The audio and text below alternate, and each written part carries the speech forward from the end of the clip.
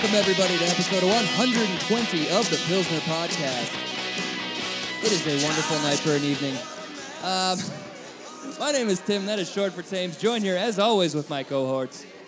Corey, it was the chair, Jensen, and Adam, the sign guy, Wenish. And we got some special guests. We are live at Sleepy Eye Brewing Company in downtown Sleepy Eye at the lovely, what is it, the Pix Building, the Pix Theater? What are we calling it now? Restored historic Pix Theater. Okay, and that is Adam. You are... My name's Adam Armbruster. My wife and I bought this building a couple of years ago, and we've since remodeled and repurposed it. And we've kind of made it home to the Sleepy Eye Coffee Company and Sleepy Eye Brewing Company. You guys did a wonderful job. This place is amazing. And we're also joined here by Aaron. What's up, Aaron? Hey, doing pretty good. How about yourself? Good. What do you do around here? So I am the brewer around here. I make the beer. Okay. Along with the rest of the owners. They all chip in and help out. Yeah. But these guys asked me to brew for them early November. Okay. And from there, they interviewed me. I fell in love with the place the first time I saw it, and I've been having a blast ever since. Well, that's really awesome. You can tell my interview skills are trash. I'm used to just hanging out with these guys.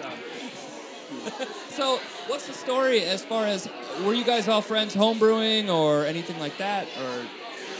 Yeah, so the five of us owners, four of the five of us were actually from Sleepy Eye. We all kind of graduated basically between 95 and 2001. We've been friends ever since, mostly through sports and basketball. A few of us started brewing a number of years ago, and we've since kind of intermittently brewed ever since. About 2 or 3 years ago, we got this wild idea that we wanted to brew more frequently. We looked into buying about a $5,000 spike brewing system that would make roughly 5-gallon batches, and our system size slowly escalated from there to a slightly larger system. Oh, is this the actual system you were buying? Yeah. So we started, it was 5 gallons, and we just about traded gallons for barrels. Right now we're at a 3-barrel system, but the idea was a $5,000 investment in a 5-gallon system. That didn't fare very well for us. No. And how much beer had been drunk when that idea came up? Like, obviously you were a few beers in that night, and like, this would be a great idea. The idea is... We almost bought a house. Yeah. Not a point. The sober idea was the 5-gallon system. The drunk idea continued to escalate, and at some point there was a point of no return. And we actually had put money down on a 1-barrel system, thinking, we'll sell maybe 2 kegs a month or something like that. We were completely oblivious to what the demand was. And as we started meeting with brewers, they basically laughed at us and said, that'll be a nice garage sale item in about a month. And we canceled our down payment, did a ton more research, and ended up getting what we thought would probably be the largest system we could fit in this building, and that was a 3-barrel system. Yeah, well, I mean, and it looks really cool on display there, too, all the nice shiny metal and all that. Right. So Adam and I were here opening night, and you were telling us a story about when you first started brewing beer, you had an issue with too much wine. Yeah. You should tell that story. That was pretty funny. So how I started brewing is kind of a strange story. My Knowledge Bowl coach in high school, of all people, actually stayed in contact with me after graduation, and we kind of remained friends through college and into medical school. My second year of medical school, her husband invited me over to brew wine with him, and we started brewing wine together. And anytime you brew wine, you end up with 30 bottles of wine. A second-year med student and 30 bottles of wine isn't the greatest combination in the world, especially if we're talking about bad wine. And so from there, we got a better idea and decided, I can't drink 30 bottles of wine, but I can crush 2 cases of beer. So we transitioned over to beer, and it's kind of been beer ever since. I'm glad you did, because what we're having right now is super good. Let's talk about this. Is it the Peaches and Cream? This was the Eye Candy Blonde. No, Eye Candy Blonde Ale. The first beer is the cream ale. Cream ale. Yep. It should be Sleepy Eye Cream. Yep. Sleepy Eye Cream, when the 5 of us decided we were going to do this brewery, the first batch we actually brewed together was a cream ale, and it was a variation of this recipe, very close.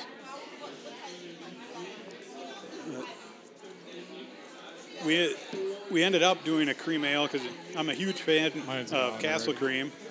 So Yeah. I went to medical school in Duluth, and Castle Danger is basically right there. So I kind of steadily became a huge fan of Castle Cream. And we had a good friend in college who was from Wisconsin, and he loves Spotted Cow. So kind of blending those I could see two that taste, yeah. those two tastes together, we sort of ended up with what became our cream ale. Yeah, it's really good.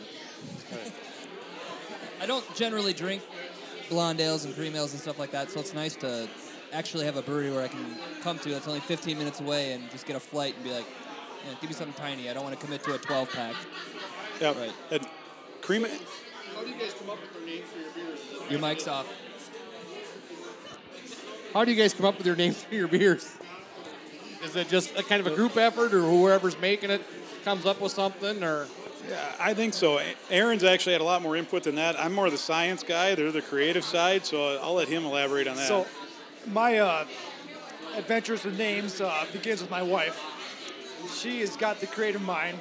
Okay. So when these guys are asking for names, I immediately forward everything to her and, hey, use your creative mind, come up with some cool names. And she's got several on the board down there that she came up with, and she's pretty tickled about that too.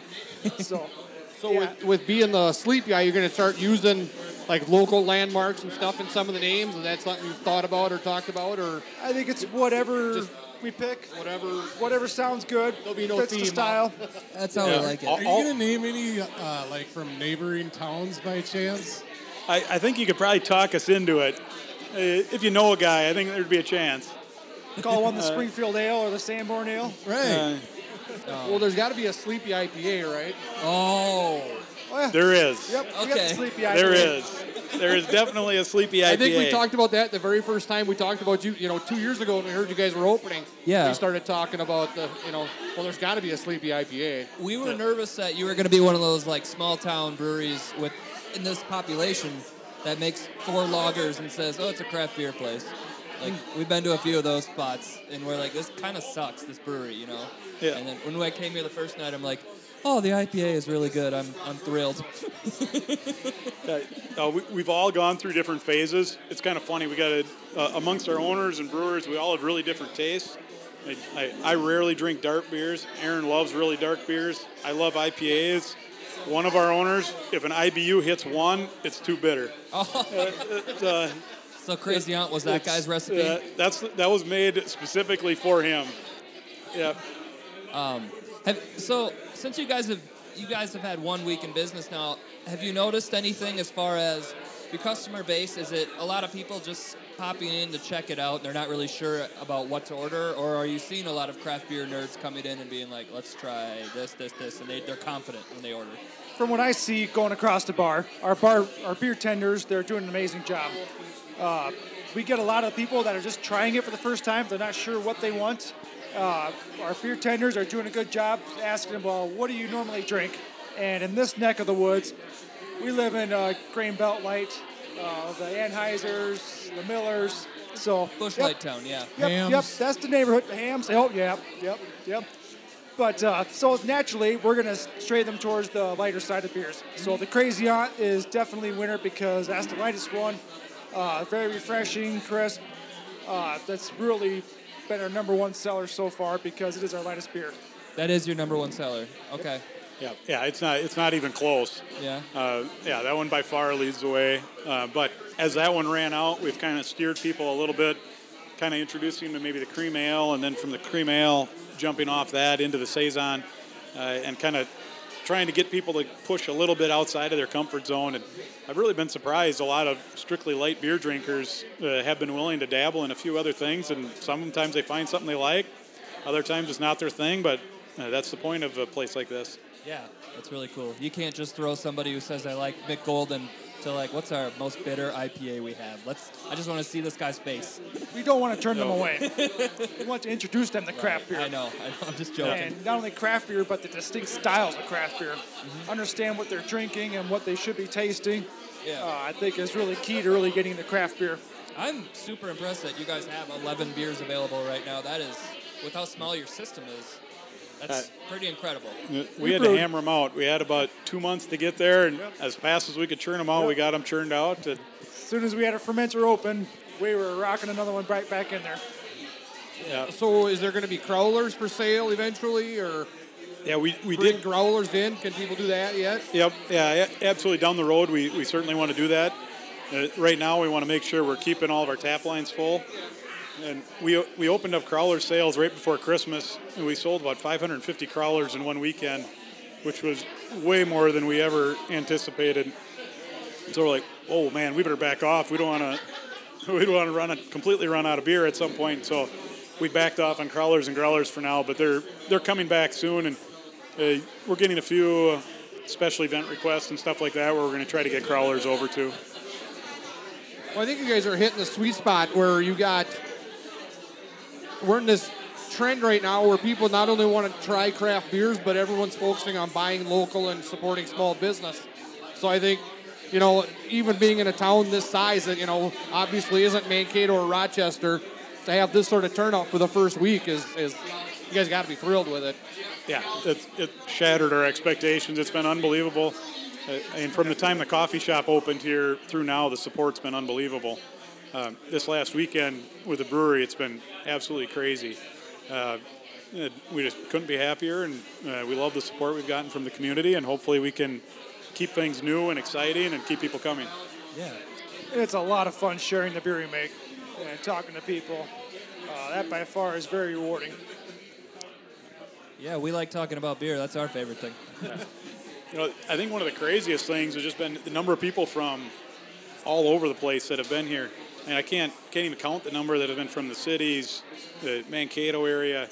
And they're coming from a long ways. Like, I don't even know how you guys heard about us. Yeah, I talked to a guy from Green Bay. Write-up on you. Oh, really? Yeah, That's Green Bay, crazy. Wisconsin. He owns a brewery out there and a couple coffee shops.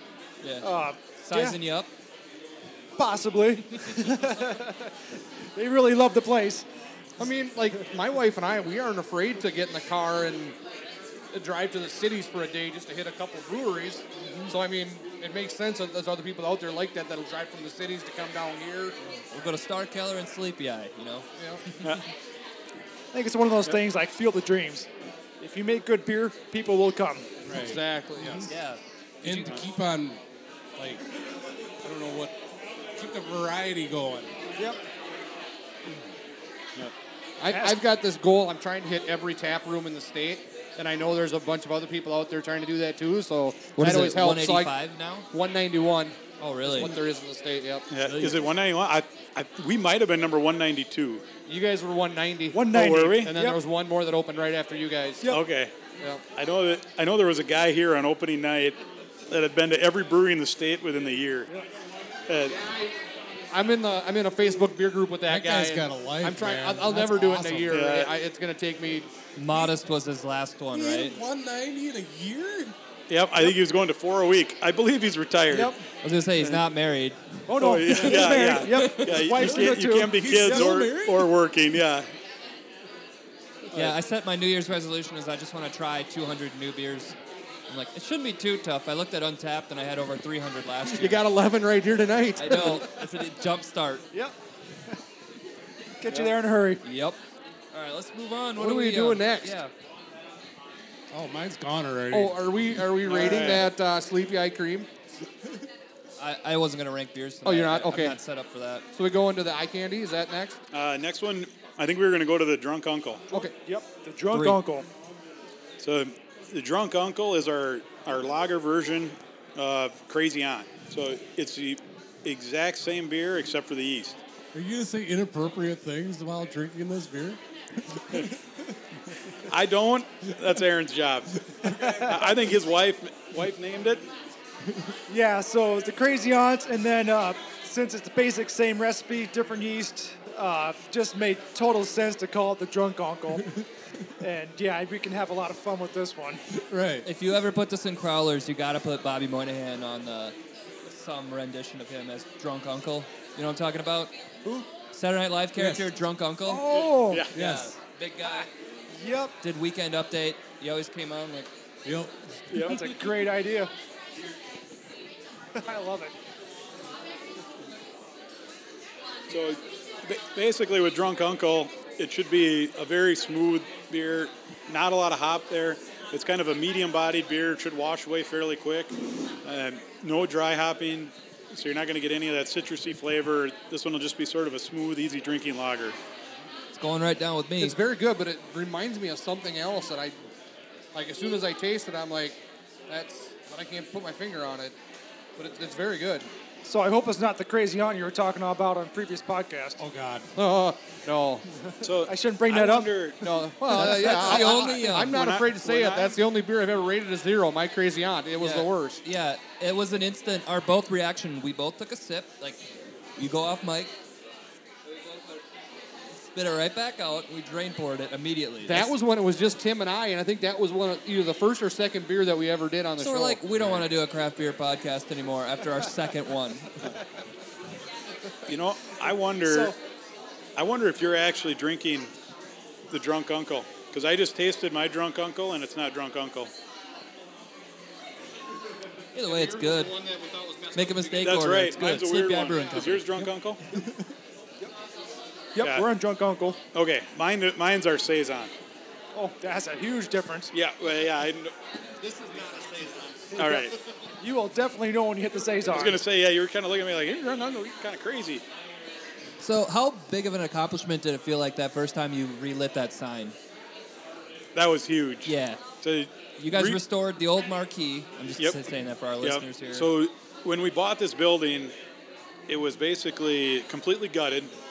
There was a plywood floor, some studs on the walls, a false steel type ceiling in here, and it had a tin ceiling on the roof that leaked. It had fallen in. The roof had actually fallen in the 90s, and the next owner bought it, and he put a steel roof on it. Unfortunately, it leaked from the time he put it on. So we kind of started, we're like, all right, we got to take this thing in phases, and we got to get that marquee lit up. So that was one of the first things we did, and it was last year, after months of working on it, the day before Christmas and Christmas Eve, so it was like the 23rd and 24th of December. Judd, one of the owners, and I, he's an electrician, and he's done all the electrical work here, but him and I are outside installing the lights and doing everything that we didn't have. Sid Signs helped us with all the neon, and they did some of that and some of the lighting, but the underside was all us putting on the channel lighting. We were putting it on Christmas Eve morning, and we're like, we got to have this thing lit up when everybody leaves church tonight. And so we set the timer.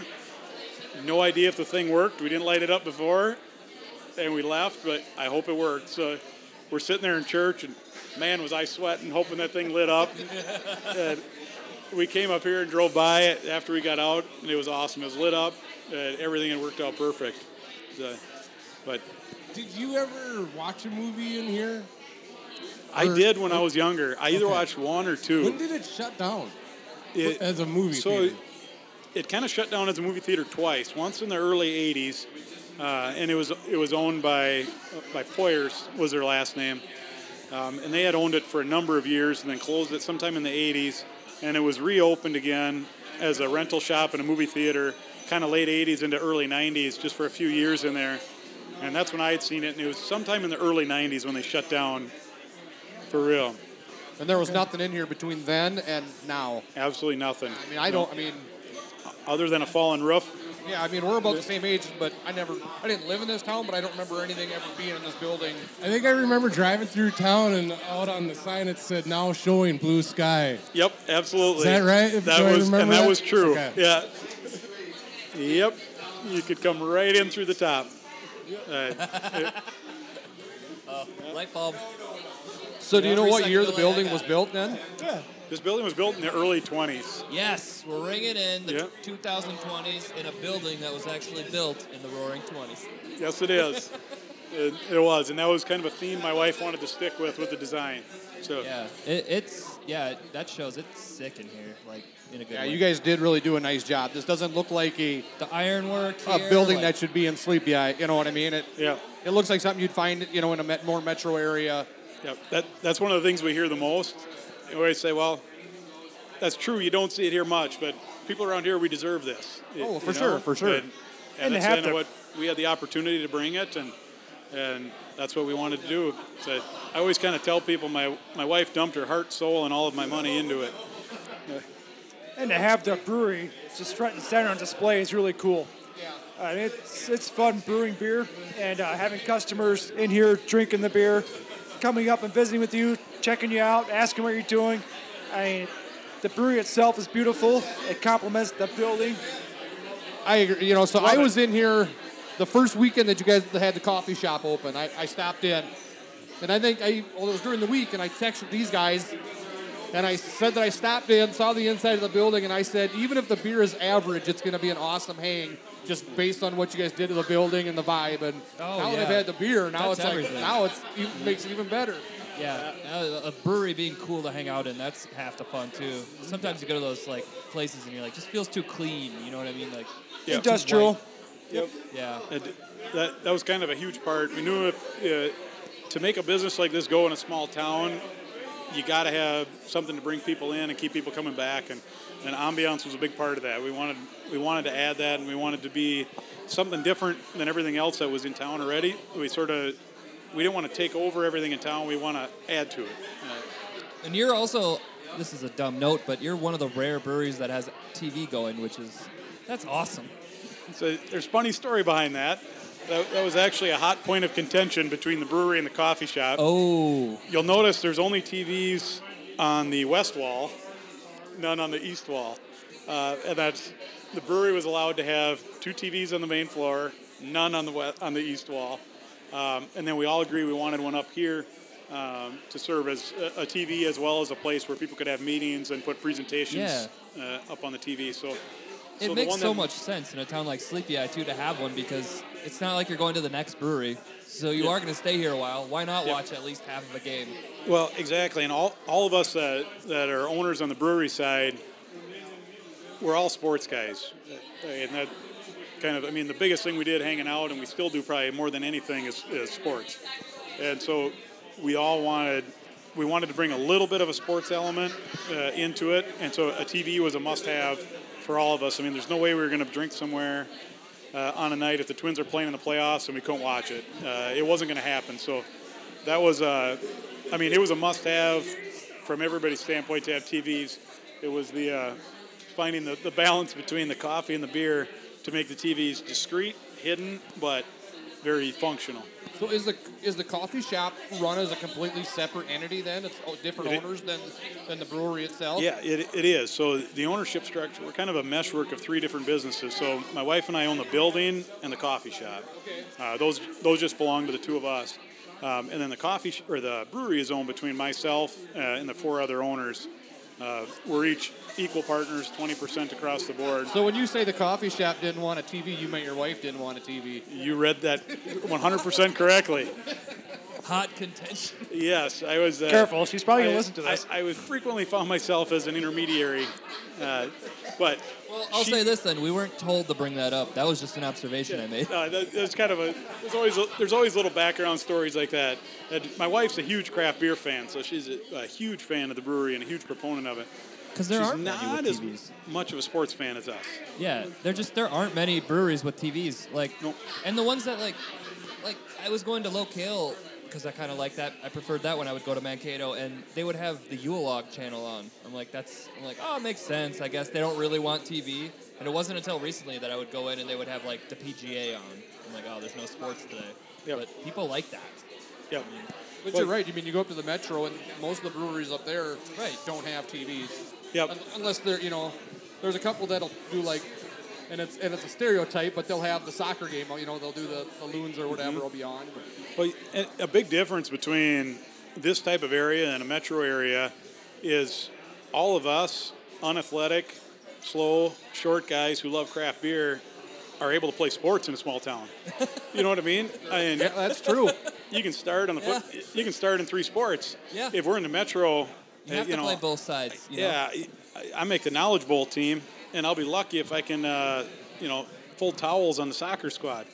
So it's a different, when you get to play sports, your interest in it grows. And so people around here, we all played sports, 1, 2, 3 sports in high school, and we continue to follow them afterward. So we want to be able to go to a brewery and watch them. Where you go up to the metro area, that might not be the case. Yeah. We'll come in when Summer Olympics are on. We'll come watch that. Yeah, I plan on being here when the Vikings are playing in the Super Bowl. Oh yeah, me too. I'll see you in If about they're 12 still years. if they're still open in 15 years. No, I will be retired. You're retired from your day job. Let's hope, and still here. Yeah. Can we just talk about that for a second? I know we're here to talk about this, but did you guys watch the Gopher game this last weekend? No. Yes. 2 days ago. Yep. Holy smokes, that was a game. How So proud of them. Awesome How game. pissed were you that we lost to Iowa? Like we could have been in the watching the Rose Bowl. I'm like we could have beat Oregon. Like It was so painful, but so typical. It was like, I knew they were going to lose to Iowa. Well, everybody says that. But you just like, we're not going to beat Wisconsin. We're not going to beat Iowa. Somehow those games were going to lose. And I thought the same thing would happen at Auburn, but man, did they come to play. holy smokes! If we would have lost, it wouldn't have been like. I would have been like, that's okay because PJ Fleck's going to stay here for a little while then. With a new offensive coordinator too. Or Yeah, someone who brand called the new. plays. Well, he was the wide receivers coach, Yeah. correct? Yep. Right. No? Yes, Yeah, he was. He was. Okay. But I would probably bet that And they had the game plan pretty much set before. But I think he called a better game than the old guy. Probably. Regardless, though, I mean, just the fun level of like just watching that game go back and forth. I'm like, that Right. was really high quality football. I was really impressed. It was a fun game to watch, and you know what? We're on the right track to lead us to a championship game. I Hopefully, think so. within the next couple of years, that'd be really cool. Yeah. Yes. I was thinking that today. What happens first? The Vikings win a Super Bowl or the Gophers win a national championship? Gophers win the national championship. If PJ That's what's Fleck gonna stays happen. here, he'll get sniped though. His contract is really hard to get out of next year, but after that, it's pretty easy to get out of. Is what it sounds like. Yeah, but if you just keep on throwing money at him, he's not going to leave. Because he Hopefully. built something, and he built it from the ground I up. think he wants It's to like be- his baby. He wants to be the Coach K of Gopher football. Yeah. It's hard to turn down a lot of money though. Yeah. but he- Money and prestige are hard to Yeah. turn down, and you never get as much from Minnesota. What if but LSU calls him? He's gone. What if the Vikings call him? That's a Oh, he's- possibility. We'll find out. you know, No. that guy, Zim's not Hey. going anywhere. No. I love PJ Fleck as a college coach. I don't think I could play for him because his culture stuff is so intense, and like you got to buy in. Oh, for And, sure. I mean, he gets players that do buy in, and those players thrive in structure that he establishes. Like, I don't think I could do it. I think I feel like it was corny, and I couldn't buy into it. He asked somebody at Central Michigan when he said, I'm going to Minnesota, and he said, I'm going with you. And he goes, well, do you want to come visit the school first? And he goes, no. I don't remember who that was, but Yep. Yeah. Culture is so Cult. important in his Cult. system. Everything is culture. I mean, he just pushes it and pushes it. And I help coach our football team here, and we go to the clinics and hear him speak. And it's like, I don't know if I could do it. I respect it. And you can tell the players completely buy in. And that man is wired hot. I mean, he is going 100 miles an hour. And, I mean, his practices are run crisp, smooth, very rigid. He's very structured. It's really interesting to watch. On the same sense, I don't think that culture and that mindset would carry over as a pro coach. I can't. Because you'd have a harder cannot. time getting the pros that Grown are making adults, millions of dollars to buy into that compared to 18, 19-year-old kids. I agree 100%. yeah, even Fleck couldn't work around Xavier Rhodes. And that's what makes college football so much fun to watch. Yeah, and I think the kids he brings in have incredible talent, and I think a lot of them probably need that structure, whether they lacked it before or not. I think they thrive in it, and he brings it, and I think he probably enforces his rules fairly and I imagine harshly, because he does. I mean, those guys don't make a lot of mental mistakes. I mean, they're focused and on. I mean, they're just on when they play. It's fun to watch. Yeah, that game was a blast. I was so excited. Also, I'm gonna say this. It's probably I probably shouldn't be sharing this right now. I would guess that it was the first New Year's Day in about a decade that I woke up and I wasn't hungover. You can thank having a newborn and going to bed early for that. I woke up and I'm like, what is this feeling? Let's go watch some football. Well, I know you weren't here New Year's Eve. No, I wasn't. We were. I was, but I was still home and in bed by 10 o'clock or shortly after. Yeah, I had the little kid taken care of, so I'm like, yeah, we actually did go to sleep at like 11:30 for the first time in forever. Welcome to adult. Yeah. Yeah, I'm 30. Sooner or later, you're going to get there.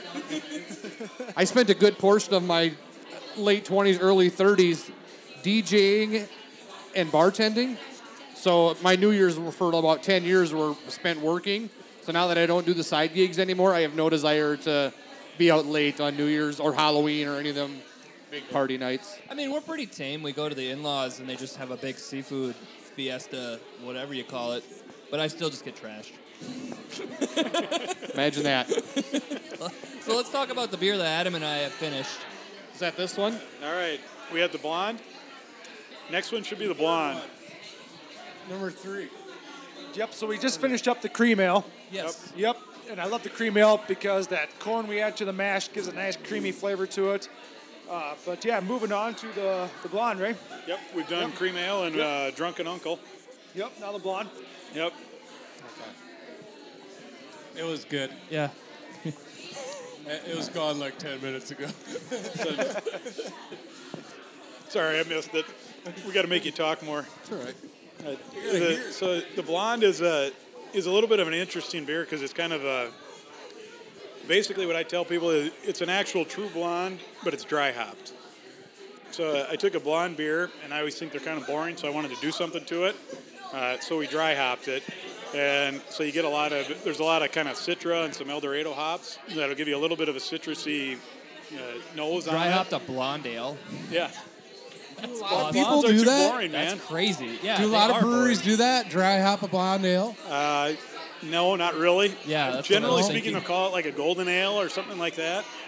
Just a generic ale, but we already had a Kolsch, which is very easy drinking beer without much hop flavor there, and I get bored if I'm just making beers with no hops in them.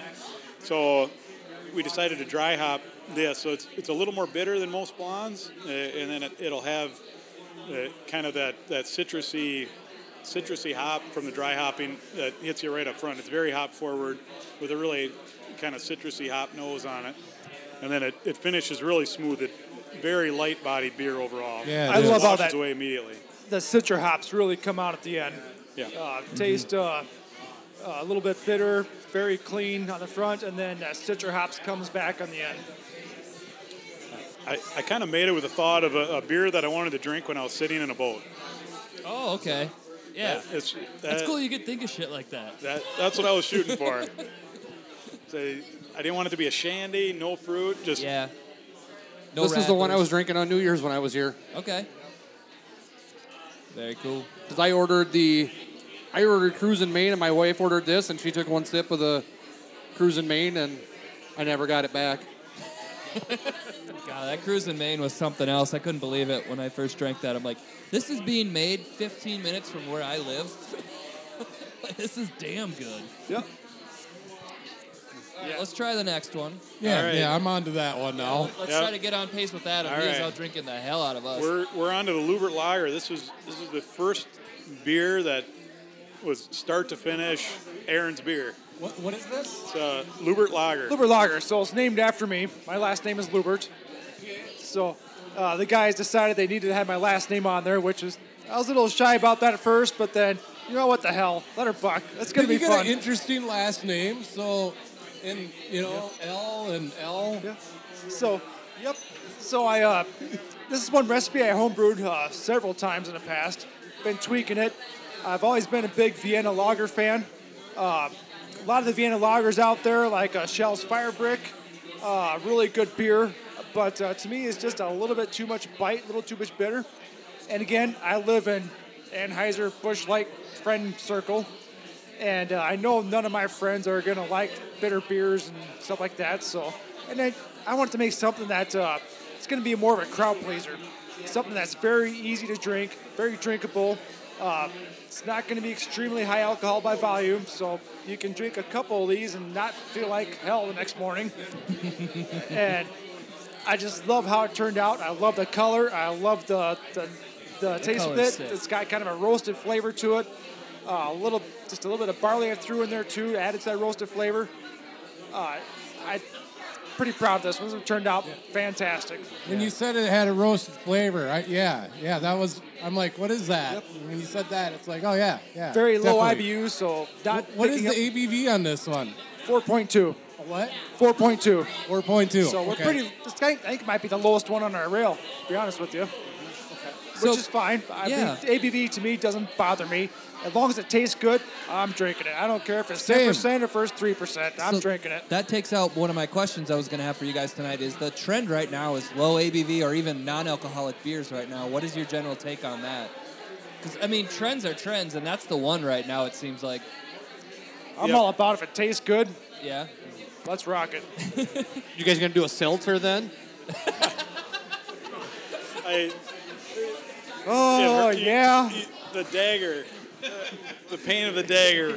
coming up and coming. Yes. So There's one in the unfortunately, tank. there is No a seltzer shit. in one of them. Oh. So, yeah, we've sold our soul, but we're gonna kind of try to do a unique take on it. So in the coffee shop, Ooh.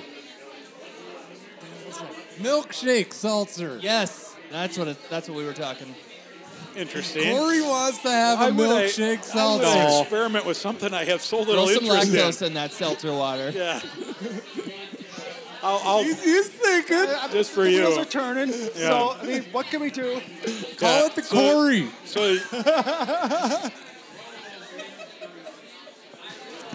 No. oh my god, yeah, I don't think we'll make anything quite Thank that you bad. for just saying no. No, Yeah. I think we need to do. I think the next trend has to be savory beers. Like we talked about this before, the beef bouillon beers and chicken gravy. Yep, make it taste like gravy. Yep. Okay, so go back Mashed to your potatoes, seltzer. Someone else try that first. Yeah, we'll do that second maybe. sauerkraut. Oh yeah. This guy gets it. Now he's talking. Tomato Yeah. soup. So the seltzer, as much as I don't care for seltzer, we got one of them going right now, but we're trying to do a little bit of a unique take on it. Most people flavor it in the keg and give it a flavor, and then they'll just sell one flavor seltzer. But on a coffee shop side, you buy all your syrups, and you make your lattes, everything, you flavor them at the glass. So you can flavor a seltzer at the glass, and that's what we're going to try to do.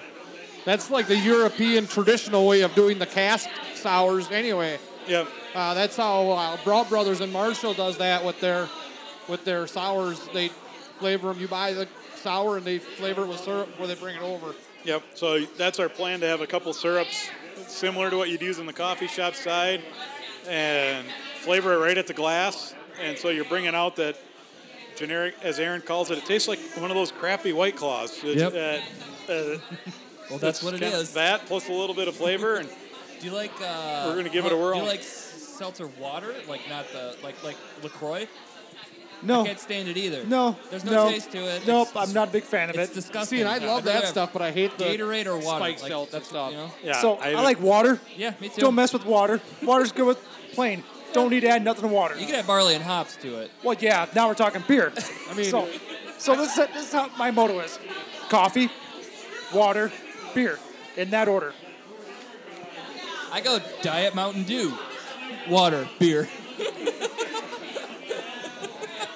I mean, if we're being honest, If it works. I don't know if I've ever met a male over the age of 24 that likes those spiked seltzers anyway.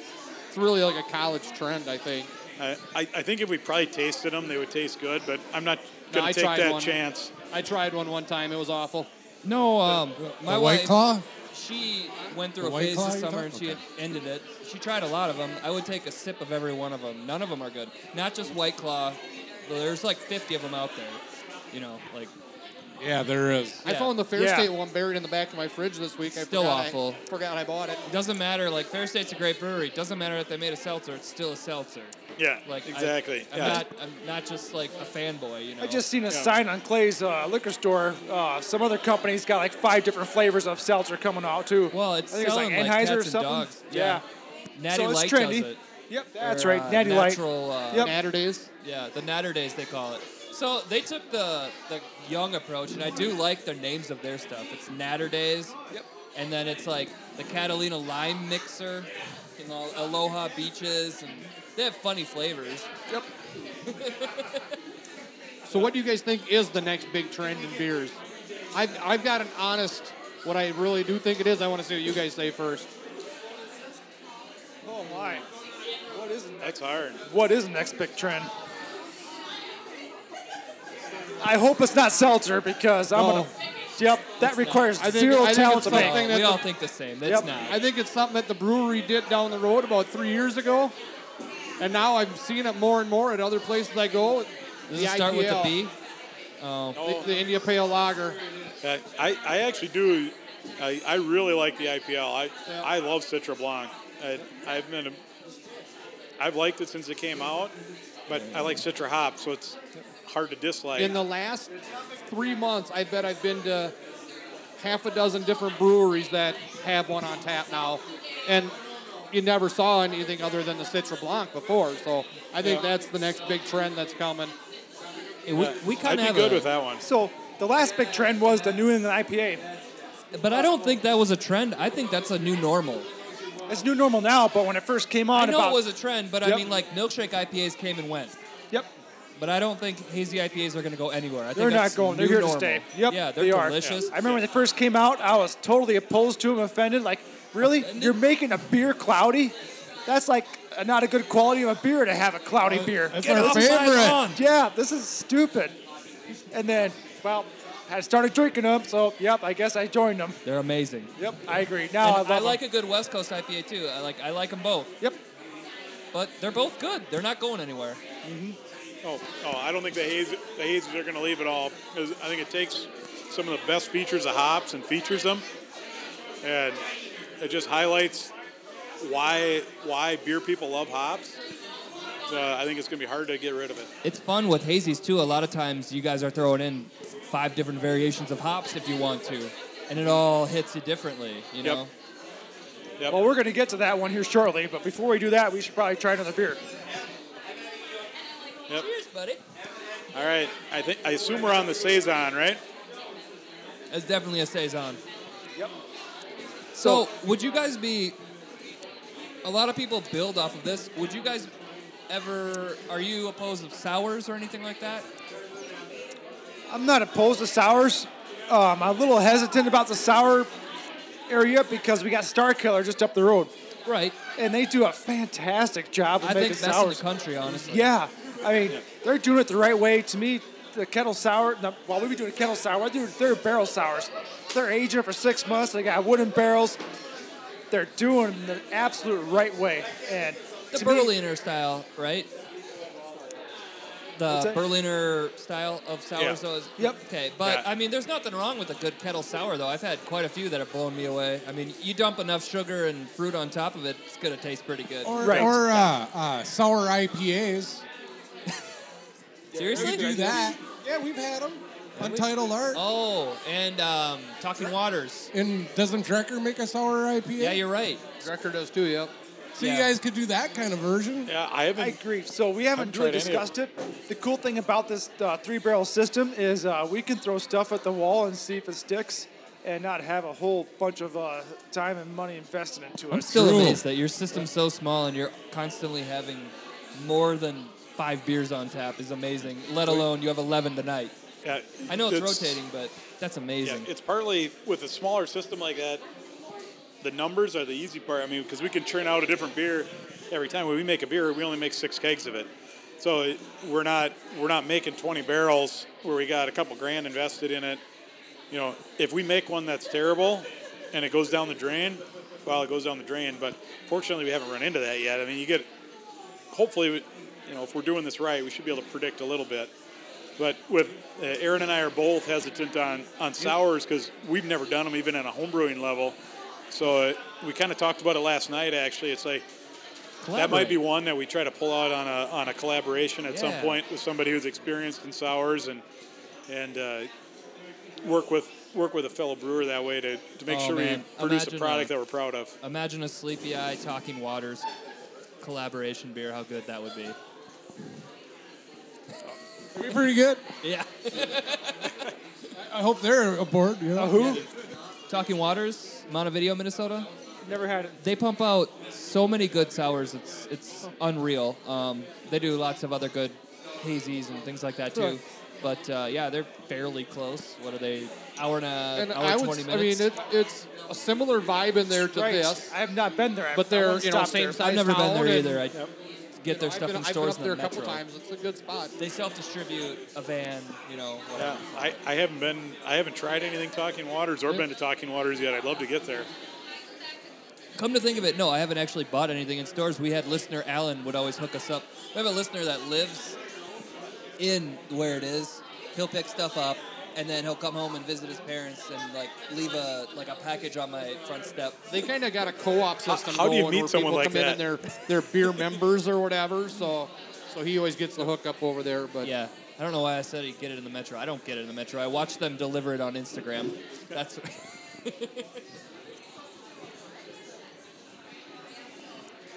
So the Saison here, this is really cool for the mark. If you think of a farm girl out of Liftbridge, That's exactly what I thought about. I didn't want to offend you. no, Yeah. farm girl Liftbridge makes a excellent Saison. I love their Saison, and first time I took a sip of this, ding, there's that- farm girl. Is that the club standard for this is what a perfect Saison is farm girl? Or, because that's exactly what it tastes like. What makes it taste that way?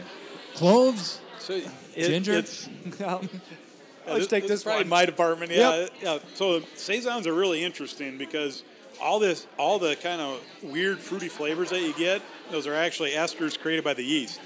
So there's nothing in the grain bill and in the hops that give it that banana flavor. There's no fruit in this whatsoever. It all comes from the yeast. So when we brew it, it's like kind of a very boring grain and hop bill. You don't get excited about it at all. But you throw in this yeast that throws off a ton of fruity esters. It's just a ton of byproducts. Basically, it'd be like an inefficient engine. It throws off a ton of exhaust, so to speak, and that's what gives it all of its flavors.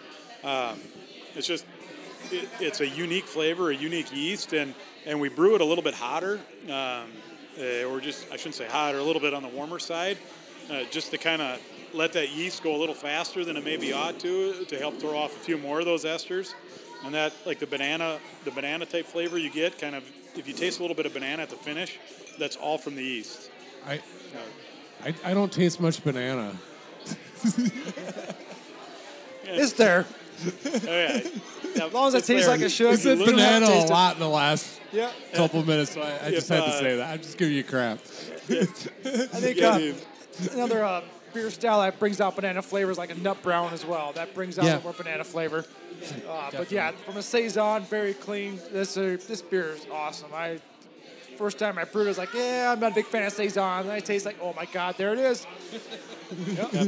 This is kind of the one that we use to sort of push all of our light beer drinkers over the edge and get them to dabble in some new stuff with heavier hop beers and things like that. They'll try this one, which is a good stepping off point, and from there they'll kind of branch out and kind of experiment with some beers that I love. You got to think though too that your hazy is going to be easier to push on someone than your standard IPA, right? Yes, for sure. Yeah. Our Cruisin' Maine and our Rip and Rye. They're real. They're a little tough if you've never ever had an IPA before. Yep. They're delicious. Yep, you're not going to tie into it and say, man, this is fantastic if you're used to any of the light beers. You're just not. So the Saison's a great jumping off point. Maybe from there we can get them to the hazy and keep going from there. Yeah. Well, let's keep going. All right. I think from the hazy we get to the seasonal disorder. So my favorite thing about this is, just for the listeners, they laid out a flight, like they just straight up brought up like full glasses of beer for us, like filled them halfway, and they're just looking at the color of them and they're like, oh, this one is seasonal disorder. There's no name on it or anything like that. You guys have been around these beers a while. Yeah. So this is our biggest beer yet. The grain bill, boy, I think we're pushing 300 pounds on it. which one is this one? The seasonal disorder. What did you just say on that? This is our biggest beer yet. Okay. Like full bodied. Yep. Yeah, well, Well, body-wise, full grain body. bill, Yep. ABV. Yeah, this is the biggest beer we made yet. So This is almost as big as we can get. The rake was just about dragging the top of the grain bed as it settled it in. Okay. And these are actually 2 beers back to back that were designed by Judd that we talked about. These are the 2 beers that he kind of highlighted. I talked about him a little earlier. He's one of the owners and he's the electrician. Everything that's a wire and or electronic in here, it's his doing. All the mechanical stuff he's been in charge of. And I mean, without Judd, this place doesn't happen. That So guy's when that got shit breaks down, you Yeah. yell at him. Huh? Oh, exactly. We're running on battery tonight. We're not risking it. Yeah. What's that? I said, we're running on battery tonight. We're not risking it. Okay. Well, I think that's what, you know. I'm just kidding. He's kind of like the there's Energizer 4 of Bunny. you that own it. There's 5 owners. 5. Yep. And you all kind of come from different day jobs that all kind of feed into this mix differently, where you can bring your strengths to it to make a good team. Yep. Yeah, that's been a huge part of, I think, us being able to get open and our success. Dan and Blair are both financial advisors. They're very good at the regulatory stuff, the financial stuff, taking care of that. Dan has taken on all the merchandise for us. Blair has done all of the licensing, beer registration, all that he's kind of been in charge of. And Judd is an endless motor. I don't know how that guy does it, but... So the one that's in charge of like financials and stuff like that, is he a craft beer drinker? So... Because that's a huge thing if you're like, we need more of these hops, and he's telling you no. Yes, yeah, it's kind of funny. So, because of their occupation, they can help us make sure we're doing the financial stuff correctly, but they're not in charge of any finances, and they can't be, just based on their occupation and making sure they're not getting in any trouble with their real jobs. Yep. So they can help look at projections and say this is going to be a bad idea. But as far as the finance stuff, a few of us other guys take that on and kind of run with it. But yeah, Dan, he's the biggest. I mean, literally, if we break 10 in IBUs, God, it tastes a little bit too bitter. Like, just right away, it's really funny. But it's great for us to have an owner like that, because there's a lot of people that are just like him. And I can't relate to it at all, but he helps us. It's like it's a gauge. Here, taste this, Dan. What do you think? He says it's good. It sells like crazy in Brown County. Bud Light, I just checked it on Untapped, 6 IBU. Yep, that's the hot zone for Dan. And then the crazy thing about him, the guy loves stouts.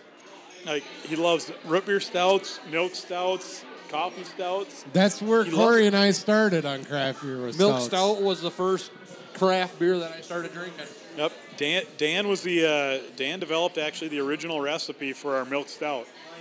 He put it together, and then he kind of turned over, and we kind of played with it a little bit and refined it a little bit. But he adamantly wanted a milk stout, and he did all the research and came up with the grains, and so it's really his beer. And we've said from day one, too, we're like, if they don't have a coffee stout when there's a coffee shop literally 30 feet from the taps. Coffee's expensive, man. I just thought the collaboration just seems so, of course. Yeah, and there's a reason why we're out of it, because it was fantastic. Yeah. You and I had that last weekend, Adam. Yes, the Wide Awake. Yeah. That's Yeah. damn good. Otherwise, they would all be like the white stout that we had that was made with decaf coffee. It was? Oh, That white stout, Which Casper's. white stout? We had a couple of white stouts. both the Horchata. white stouts we had were all made with decaf coffee. That's why they're called white stouts. That has something to do with how they get the color they get. Don't Okay. ask the science guy. Science. so the white stout is a favorite caliber of mine too. I would love to venture down that path someday too. I mean, there's a bunch You're of gonna- ideas you're we gonna got do it. going here. You're going to do it. You're going to make a yeah. white stout. I would love to try it. I'm always interested in trying something different. So yeah, You we'll could see try where we land. a kettle sour. We could do that. We'll get we there. probably will do that. Yep. so You're like, who is this guy? Shut up. Aaron's the art guy. Like, it is. We're funny because we're very much like completely opposite but complementary kind of brewers. Yeah. And Aaron's a when I'm making this beer, I get water from here. When I'm making this beer, I get water from here. When I'm making this beer, I get water from over here. And I'm the guy like, well, how many parts per million is it?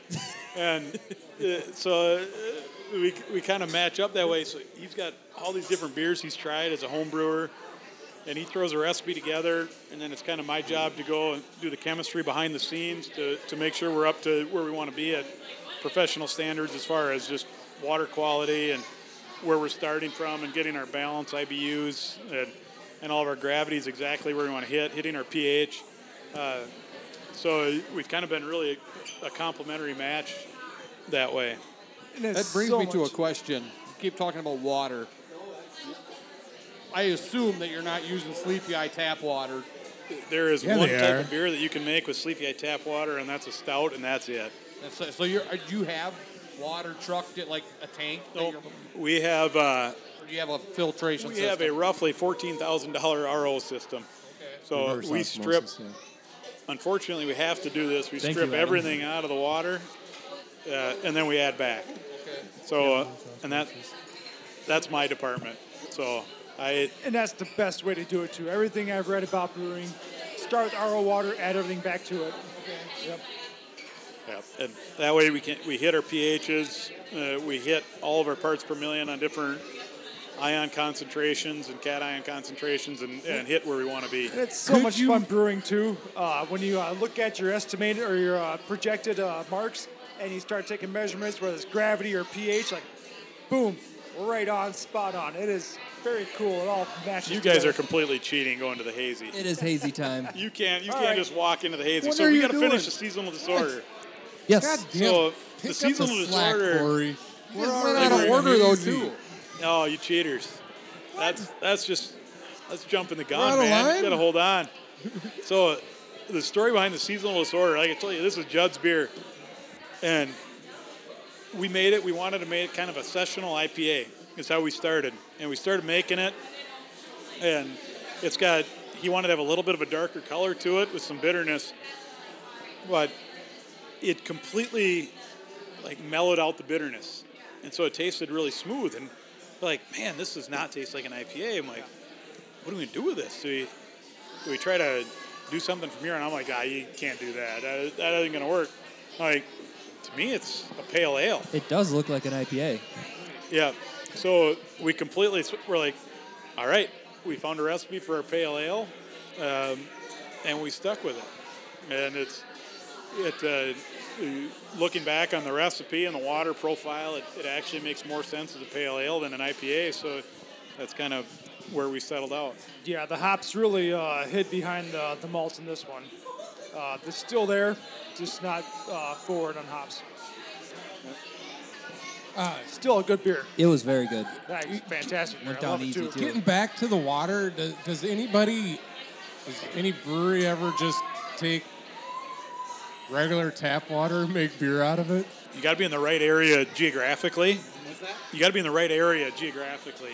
Oh, that can happen. Yep, absolutely. Okay. Like, there's so many breweries around Lake Superior because that water is great for brewing. So I think they can get away without treating a ton of their water and without filtering a ton of their water. So you just got to hit certain numbers. The biggest thing that we can't overcome here is our hardness. Our water is very hard around this area, and there's no escaping that. There's no good way of getting rid of it. You just got to take it out. Well, Hams comes from the land of sky blue waters. Wasn't it Hams True. that did that? Yes. That was their old slogan. Yes. Well, Yep. yeah. Yeah. If you tie into spring water, or if you tie into like Lake Superior type city water, you're golden. Yep. That wasn't going to happen here. Our groundwater is not designed for brewing literally anything but a stout. Okay. And I'm a firm believer, you have to have good water to have good beer. There's no doubt about it. Great water makes great beer. If you don't have great water, you'll still make beer, but it's going to be a mediocre beer. You're going to lack some other flavor profiles. It could be very one-dimensional if it's too hard. You're just going to, for example, a stout, if it's very hard water, you may just pick up one of the malts like a chocolate or a roasted barley. Versus if you treat your water, Now you can bring out more dimensions. So with like stouts, now you got some lactose, you got some chocolate, you got some roasted barley in there, you got your base malts. Now you start to combine those to pick up those different profiles with good water. That's Makes really a ton of interesting. sense. That's interesting. I've never even thought of that with this stuff. I thought you just needed like high quality ingredients going in. No, I never even thought of water. Yep. It's your number one ingredient. Yep. Yep. We felt The that biggest part of way it. initially, like home brewing. Initially, water's gonna be fine. Water's gonna be fine. We could not hit a number that we predicted until we started treating water. So it changed everything for us, and the beauty of that is that's right up my alley. I mean, I was a biochemistry major in college, so I love that stuff. That got me a little more interested. So, Well, you look at him, you're like, here he goes again. You just had to let that out. So the yin and the yang, we come together. With the science stuff. So you said you were art school or something? Or you were the art guy? No. the artist of the brewing side. Oh. He's a little more of the creative side. Yeah. I like to throw stuff at the wall and see what sticks. Yeah. Gotcha. He's the guy that's going to want to throw 40 pounds of fruit in something one day. Yeah, hopefully. Hopefully. I got ideas. All right, now I'll let you guys touch the hazy. Is that what we're going to next? Yep. Yep. Is there any left? Because how'd right you after come this, up I'm with- ordering a big old tall boy. How did that's you come up with this name? 10 at 2. I'm going to let you describe that one. So I got a lot of people looking at me now. So does 10 at 2 ring a bell to anything with you guys? Maybe a golf. Nope. It might be a golf thing. It's not a golf thing. I can Think tell you about that right beer now. goggles. No, Yeah. I got nothing. Think beer goggles is very accurate. Okay, it makes sense. She's a 10 at 2, yeah. There it is. Yes. So I was actually sitting up at night. The night we came up with the recipe. You're my 10 at 2. Exactly. And I'm like, what is hazy to me? And it's like, I don't know. I know everything last night was a little hazy enough where she became a 10 at 2. And You that's guys where the name officially became from. you've taken over as my favorite beer name of all time with that story. But now you need to do a double, so you get one that's a 10.2%. Get you there in a hurry. Call that one a 10 at 10. Oh my God, that one's outstanding. That is a super good beer, though. They've all been great, but Yeah. that's my style. That's my wheelhouse. That's yours. So taste the hazy and the Cruisin' Maine side by side. So is Cruisin' Maine the next one in line? Yep. And Cruisin' Maine was the best IPA I'd had last week. Oh, they normally don't pair well going from Smooth. hazy to a traditional bitter AF beer. That's But- intentional. Is it? So Yes. Oh my God. we talked This about place this is awesome. when we were here last time. Your IPA it's got the bitterness, but it's still smooth to it. It's very, it's highly drinkable, even to someone that's never had an IPA. It's the water. They're like, It could be. it's not a punch in the mouth hoppy. It's hoppy, but it's not. You don't get I don't know what the word is. So, what I'm looking for. You don't get the IBUs like you do with your traditional IPA. So traditional IPAs are going to range right around that 50 all the way up to 100 IBUs. Yeah. Where this one here is hardly any IBUs in it. Because we threw hardly any hops in the boiling process that brings out the IBUs. So all the flavor comes out in the whirlpool and the dry hopping, where we basically just throw all the aroma at it and the flavor. So Okay. you're tasting the true. There's different oils and hops. You're tasting distinct flavors that are coming out of the hops on the flame outs versus the bittering units. So it's a really cool beer from that aspect. Not bitter, but very flavorful. So what is the IBUs in it then? Do you know? So we're sitting about. I'd have to double check on. We figured it out before we registered it.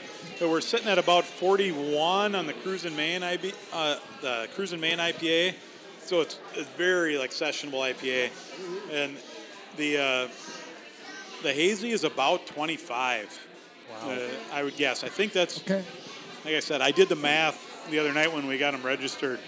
I don't exactly remember what it is. Do you feel like, though, because Cruisin' Maine tasted differently last week because I hadn't just had a hazy before that, Yep. do you feel like people might get robbed of the experience if they drink it in the wrong order? Yes. Yeah. Yeah. Yep. So, On its own, it was phenomenal. And now I'm not tasting as much of the. There's some bitterness to it. There is. Yep. I mean, there is. And now I don't taste any bitterness to it now because that hazy's so fresh in my palate. Yep. So you were talking about registering. And, Yep. I mean, I think everybody knows that there's a lot of licensing and regulations and everything when it comes to opening a brewery and doing craft beer.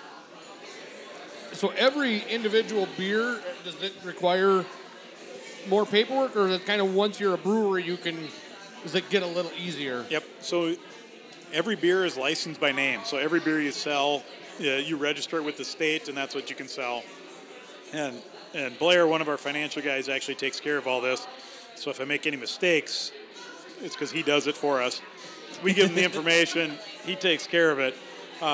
But essentially what it is, you pay a certain fee to register every beer. So anything that you're going to sell under a new name has to be registered.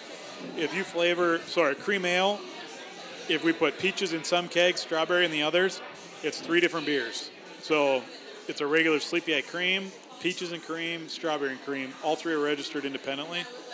The one caveat to that is if you flavor at the glass, you don't have to do that. So with the seltzer, you can register a seltzer, flavor at the glass. You don't have to register every single beer. It's like a bar throwing a lime in their cocktails. Exactly. Correct. So when you do that, do you have to, you send all that information to the state, and do you have to wait and get the okay from them before you start selling? No, it's a registration process. Okay. Once they get their fee. Once it's registered, you're good to go. Yep, No approval or anything. Exactly. Yeah, it's not like they look at it. All about you don't- money. Yeah, you don't send them a red. Yeah, they're collecting their portion of what they get, and that's it. Now you can edit those registrations. So if our Cruisin' Maine changes from 5.2% alcohol to 5% alcohol, you can go in and you can edit that, and it's a lower fee. So you can make little tiny tweaks and edit, but for the most higher part, the ABV, the higher the fee? when you register it, I believe you register the name, the style, the IBUs, and the ABV. Something along those lines. Like I said, Blair takes care of that for us. When you rebrew it, you got to stay within that ABV as well. Otherwise, you have to re-register as well. Okay. And it's roughly $45 or something to register a beer. If you edit it, it's like $5. So Okay. And we don't want to change. We don't want any of our beers to change dramatically. We want to obviously strive for consistency. If somebody comes in and they have a great hazy, we want it to be the same great hazy every time. Yes. If it's a 10 at 2, it's a 10 at 2. So $45, that's nothing crazy. So they're encouraging small breweries and all that. Yeah. The state is. Yeah. Now, if you only do 6 kegs of it, you with all the taxes that combine, it's not a great investment. Well, I mean, you only want to name so many beers to some degree.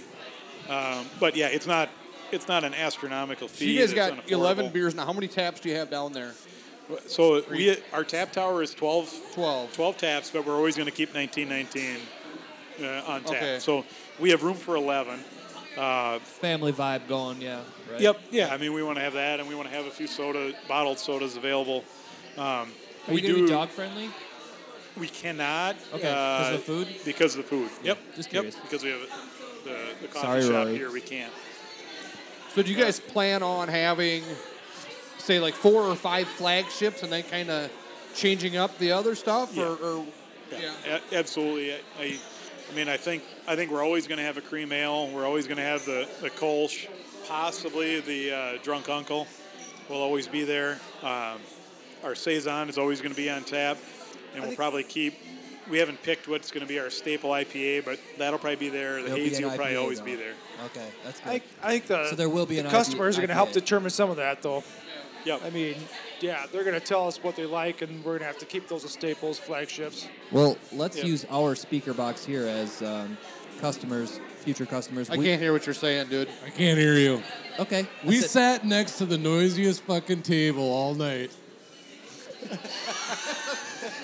No, I said let's use our speaker box here as let's tell everybody who comes in here we want IPAs and hazies.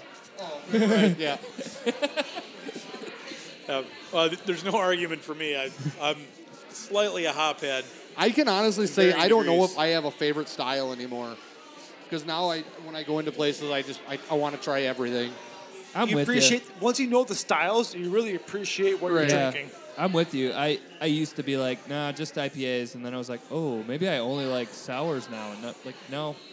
I came around to stouts, and I don't even like coffee.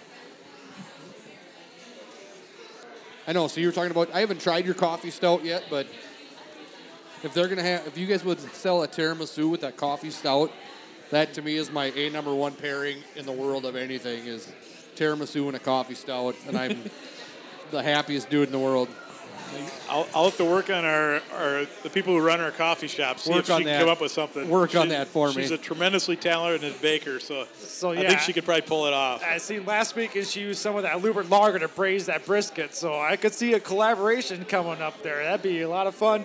She did that, and she marinated some. I think she made Reuben's using meat that was marinated in Luber lager as Yep, well. I saw Yep, that with that the was the corned brisket. beef. Yep. Yeah, I saw that on Yeah. Facebook. Yeah, Yeah. right. I didn't even get to escape and try it, but I'm sure it was good. Everything I'm that better comes off out of if that they coffee sell. shop is amazing. yeah, she does a remarkable job, and she keeps bringing up new kind of fresh sandwiches every week to try to keep things interesting. And it's a small menu, but hopefully a good menu. So are you open? Is the coffee side open for lunch then Yes. too, so people that work in town can? Yep, it's a we have- soup and sandwich for lunch. We have local listeners like break down your hours for both businesses. Yes. So the coffee shop's open. We're closed Monday, so that's actually been probably the biggest complaint I've got is why are you not open on Monday? And we're working on that. I we hope. have a day off. Yes. Yeah. Yeah. And Monday sucks, It's, so. it's a balance between. Yep. Yeah. It's kind of meeting the needs and making life tolerable for those running it. So we're closed Monday, but Tuesday through Friday, it's 6:30 in the morning until 5 at night for the coffee shop. The brewery is open Wednesday, Thursday, Friday. They open at 4 in the afternoon. It's 10 p.m. Wednesday, Thursday, 11 p.m. Friday. Saturday for the brewery is 11 to 11. The coffee shop is 9 to... Whatever. I should know it. 9 to 2. We got beer and listeners. Sunday is roughly 10 o'clock until 2 o'clock. And is the brewery open on Sunday? The brewery is open on Sunday. It's going to open at about 11 o'clock and close at roughly 4, depending probably on Vikings games. That's actually a really big deal. Being open, just a place where you can go and get a beer on a Sunday. And this proximity it's a big deal. Like our bar's shut down for the most part in Springfield. Does the coffee shop serve like a little breakfast or something in the So morning? it mostly has kind of pastry, so scones, cinnamon rolls, Okay. stuff like that. Okay. Every now and then we do something a little more Because when creative. you spend the night, drinking Sleepy Eye Brewery, beers, you wake up the next morning, you need a good breakfast. Yep. And some coffee, so you go. Yep, right? Exactly. Yeah, I'm envisioning like next year down the road, we're gonna get a room right down there. We're gonna grab like 3 growlers as you guys the are City Hall? closing. Just keep chugging them all night, and then come in the next day for breakfast. Yep. There's an Airbnb right next door. Oh, nice. And we have the American Inn on the edge of town that's completely remodeled in the last couple of years. It's a great place to stay as well. So where's the Airbnb? the Airbnb is literally right next door. No kidding, we'll find it. Well, it's one building down. So there's You a own hair that too? salon. No they comment. Yeah.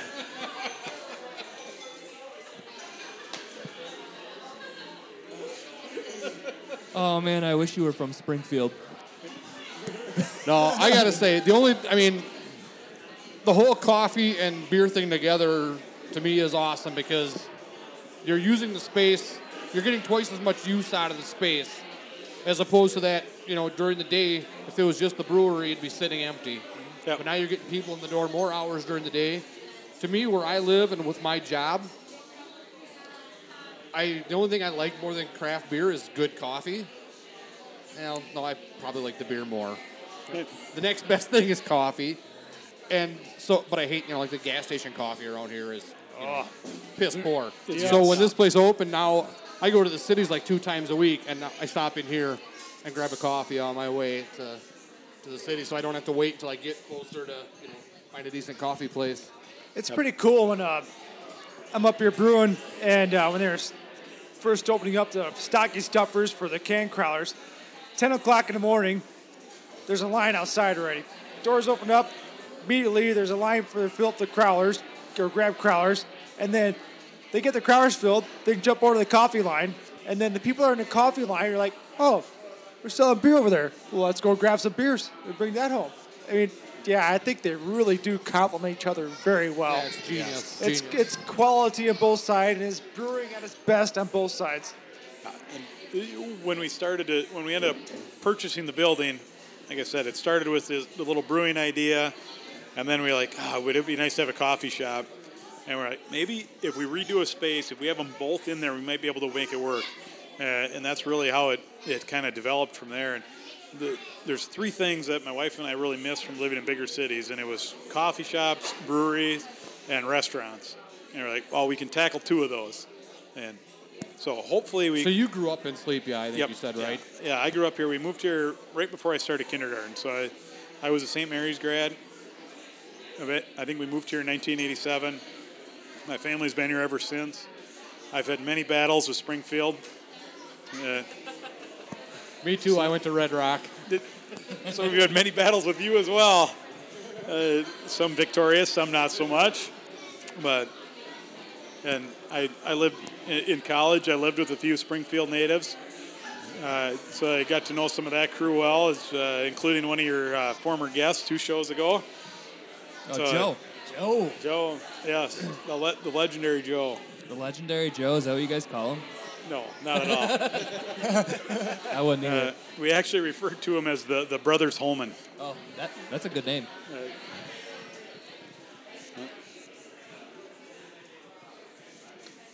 So next up, looks like the strawberry one, huh?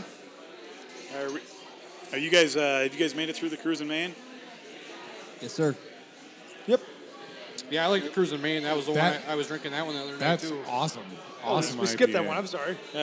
Oh, yeah, so you kind of, we talked Well, you about a kind little of bit pushed it how... on us when we were drinking the hazy. Yeah, so I I made just you kinda take get it. Cruising in. IPA. I had that here when we came here on opening day. That Yeah. So the Hands unique down, thing about awesome. the hazy and the cruise in Maine, with the exception of a very mild, basically I changed from 2-row to Pilsner in the hazy, but other than that, they're very similar like malt profiles and the exact same hops. They're just added in different order. So different order, and there's more bittering hops in the actual IPA than in the hazy, but it uses a lot of the same ingredients. It serves 2 purposes. It makes it easier for us to have the hops on hand, and the beers actually will pair together, and they taste really good together. No, they really do. One thing, like you said about that Cruise in Maine being smooth, the one thing is it doesn't have the pininess that a normal IPA has. No, Which to me makes it more sessionable and easier to enjoy. That's all with the hop selection, Yeah. because there are some hops that are very piney in flavor. There's some hops that are very citrus in flavor. So yeah, it's all with the hops. and it has. What are you guys big fans of as far as hops go? Like, what I'll let- varieties do you guys like to brew with? Yeah. I'll let Aaron go first on this. I got one. appreciation for both sides. The Citra, Mosaic, and I think Adam would agree with me on that one. They're one of my favorites. But also I gravitate towards more the piney flavor ones, like the Cascade and Centennial hops, the very piney, very crispy, dry ones. I also gravitate more to that one. So I like it on both ends of the spectrum. Yeah. If I know what I'm getting, I know what to expect. If you combine the 2 together, it's like this is not a good combo. You got to go one way or the other. Yeah. So that's my two different styles, like the West Coast style versus European hops. Yeah, and I love Citra Mosaic hops, but probably my kind of sneaky favorite out of the Citra hops is the El Dorado hops. I don't know why, but I absolutely love them. They're probably my favorite hop of that citrusy family. If we get more in kind of the German hops with the Saaz hop or the Hallertauer hop, if I get to that family, like the Crazy Aunt, we'll use more of those that kind of German, a little bit more kind of noble hop family type hops. So I really go back and forth, but I like the citrusy hops in my IPAs. I tend to like the citrusy IPAs a lot more than the earthy IPAs. Yep. When it comes down to it, like we're not homebrewers by any stretch, but cans often say what you're drinking, like what hops we're using and all that. That makes us like, I don't know, we've picked up on that over the last couple of years, like just kind of liking hop varieties. And I know what you're saying when you're saying Mosaic, I'm like, yeah, I'm a big fan of Mosaic. Every IPA I've had that's had Mosaic is great. Mm-hmm. Or like the Toppling Goliath, like what was it, the the Pseudo-Sue Mosaic edition, the Galaxy Hop edition. Yeah. They were all like, wow, these are all really good variations. Yeah. Have you guys Strata hops? Have you guys heard of that? I've heard of them, yes. Chris Farley's show. This makes you me remember laugh. when you were in that? It was awesome. So you guys want a beer named after Springfield? Right. Using that random hop might have to be the one. Yeah. Oh, if you're going to do a Pilsner podcast, like, or collectively, Springfield, but like collectively, it's Strata. That's a really good idea. All right. Well, we'll let you guys know, and you guys can come in and help brew it. I mean that's the beer you could call Corey, and I wouldn't complain, as opposed to the seltzer. Don't call it Corey. If it's going to be good, don't call it Corey. Yeah. So I got to. Spirit Ball, and then Fair State made Strata, just a straight up Strata IPA, or is it hazy? It was a hazy. Yeah. Okay, and we love that beer. And there's something about that Strata hop and the taste that it gives. And you had we it just from wanted to 608. share. I just wanted to share my 608 Wisconsin made I Strata gotta- Gem. Strata Made a- Gem. Elevate made Strata Swerve. That Yes. one, everything with Strata is like, it's next level. I wish that was like an easy to find hop. yes. I actually looked for it. I ordered hop, I put in a big hop order right after I talked to you guys. And I'm like, all right, I got to find these guys some Strata hops or Strata hops, however you say it. Yeah. I haven't had many beers with it. I couldn't find those anywhere. Anywhere that I could find them, they're sold out. So That's what we found. That's what we hear. Like, it's the hardest. If only we knew a farmer that would maybe start growing some hops. Pacific Northwest, it's got to be. Well, Adam could buy some land in the Pacific Northwest. I think it sounds like a great idea. I'd be glad to make it. Oh, that was him. Yeah. Well, What? I was thinking of. Yeah, I know it. Two Adams. I'm happy with him spending money. Our running joke is always, well, Adam will do it. Yeah. Adam will buy Yeah, it. Adam will pay for Yeah, that. any other Adam who spends money other than me, I'm good with. He's the rich farmer. Yeah. I mean, who else has Under Armour? Yeah. So if it's And tattoos from a shop that he bought. if it's good and from Springfield though, what are we gonna name it? That's gonna be the hard part. Yeah, for you, that's going to be the hard part. It's gonna be tough. Yeah. I would love to play around with some Strata hops. I think it'd be a lot of fun. I'd have to stick my nose in that bag to help me determine what style to make it work with. But Yeah. I would love to experiment around with them. Because it just got its name, 2 years ago? Yeah, because it was an experimental Oregon. hop. Yeah, it was experimental, like 331 or Yeah, something because like that. the first I'm year of guessing on the Spirit Fall, number. it just had a number. I have the that second can year still. then had the name, Yeah, you should drop some Spirit Fall off here instead of giving it to us. Let them know like how great, Strata hop is. I think they're doing better things than Fair State. No, I'm just saying. Thank you. Sorry, You're an excellent liar. I appreciate that. that's not what I was saying. You guys were saying you haven't had much with the Strata hop. No, I haven't. No, I never brewed with it either, so. Okay, that's what I mean as far as consuming it. Yep. Then well, we've had a taste. Now we're a lot hungrier. Now we're hooked. Yeah. Now they'll be hunting it down, That'll get us back to the how in the world do I name something good that came from Springfield? right? I agree. Yeah. Agreed. I We don't used know to go why to I stayed Springfield to and live fight there. him for stealing our women.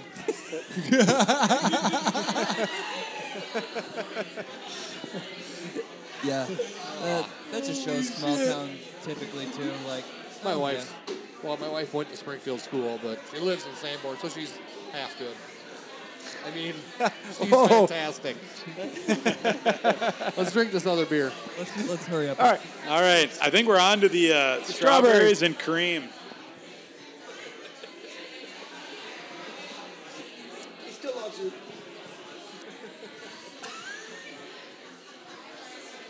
I think that was the next finger. Yeah, Or the ring finger. One of the two. I appreciate seeing somebody other than me get flicked off by their spouse. I'll tell you later. It's all good.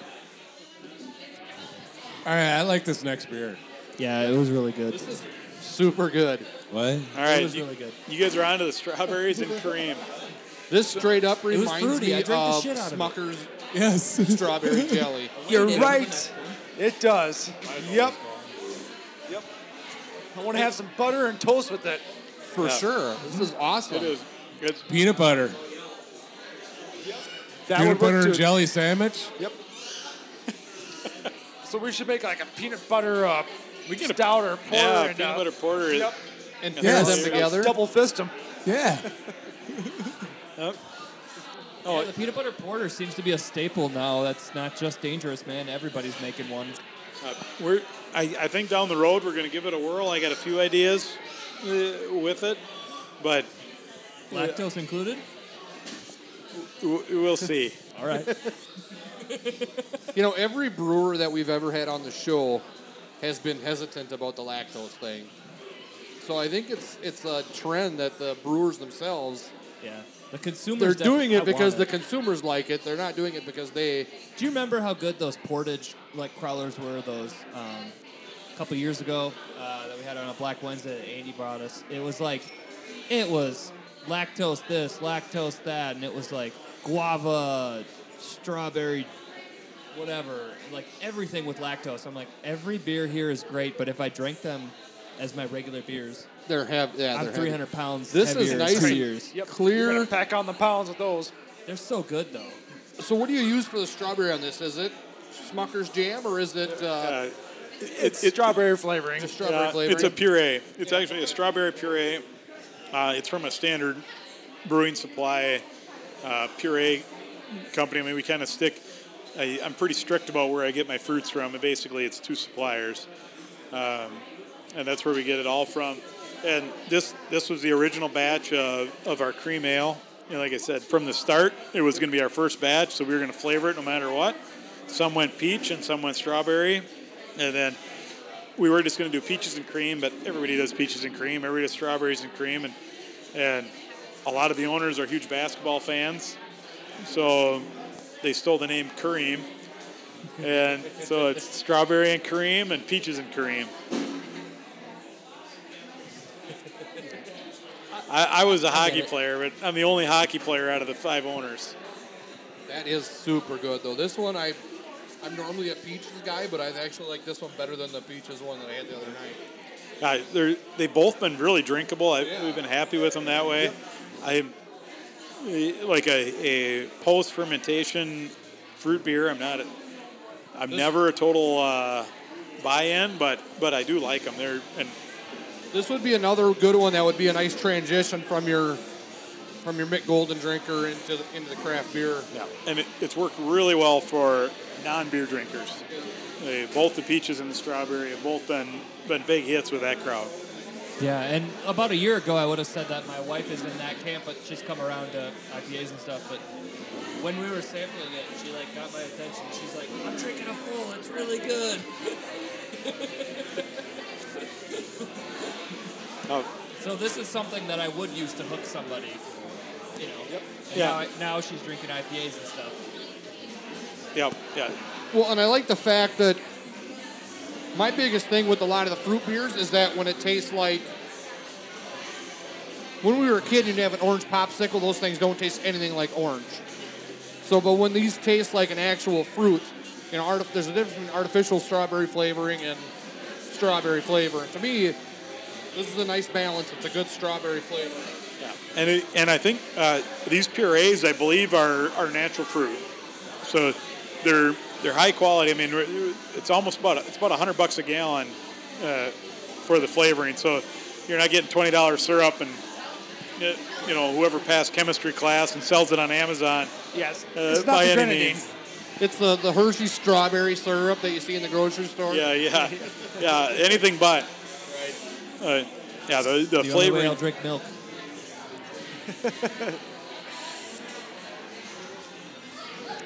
So I think next up line is the milk stout or the porter. I think it's the milk. Yep, the milk stout. Oh yeah, it's a Milk stout is next. And on nitrogen as well. super good. Oh, it is. Yep. We got 2 nitrogen faucets. So the last 2 beers, the milk stout, and the next one is all nitrogen. And I'll say this too. I'm sure the listeners have heard it. The music came on. When Adam and I were here last weekend, I walked in and the Lemonheads were playing. I'm like, this is my kind of place. Like whoever's running the boards right now is like doing a great job. And then we played the piano on our way out. Everybody There's a lot always of people that appreciates does. that. Yeah. Yep, it's pretty cool. I Yeah, but I love was the piano. good. You should have heard me. I'm sure we'll get that opportunity yet tonight. Yeah. Props to you guys for playing good music. Fortunately, a lot of with the licensing stuff, you get a corporate license through some of the internet different services. So ASCAP?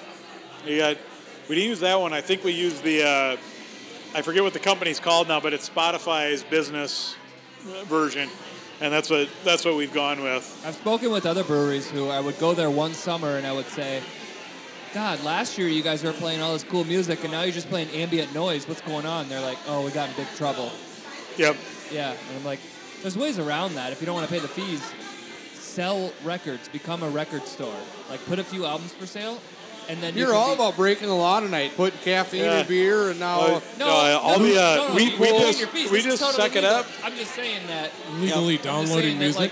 I'm telling them, they're like, oh, no, I've dreamed about owning a bar one day, and I've thought of everything. I'm like, how do you play music without getting into, like, if you put a few records for sale on the wall, like, that's you're free, you're fine.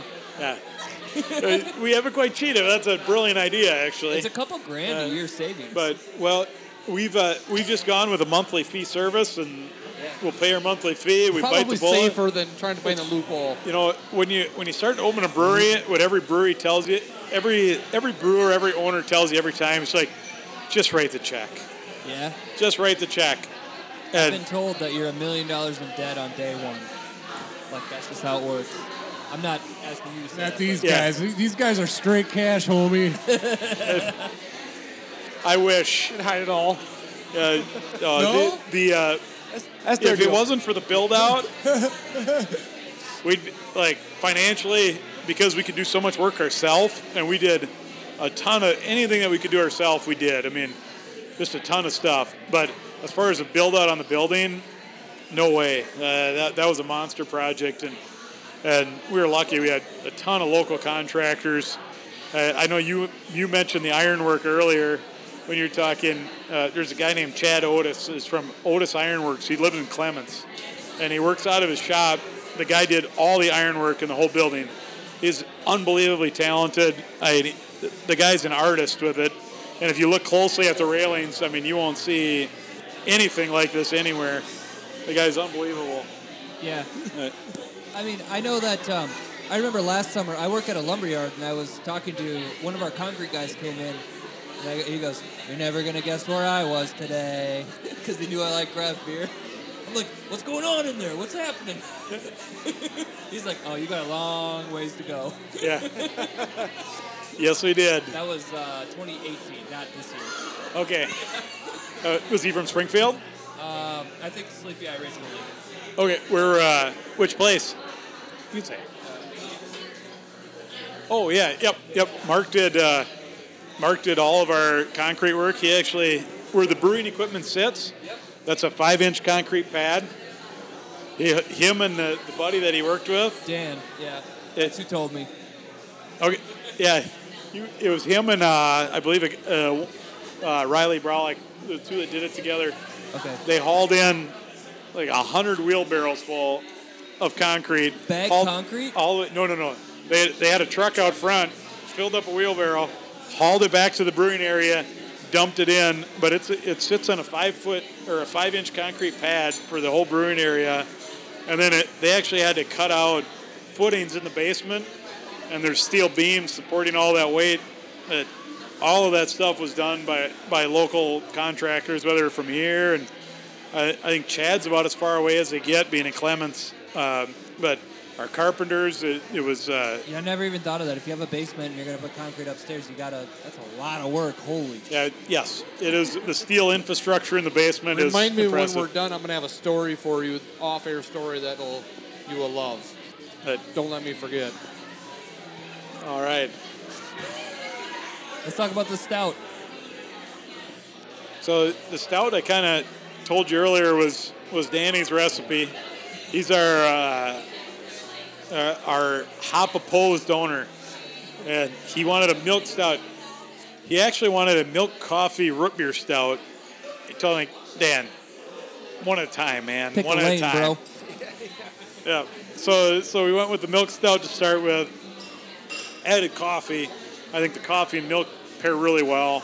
And at some point, I think we're going to pair a root beer flavoring with it as well. Yeah, this is something that would get me more interested in stouts.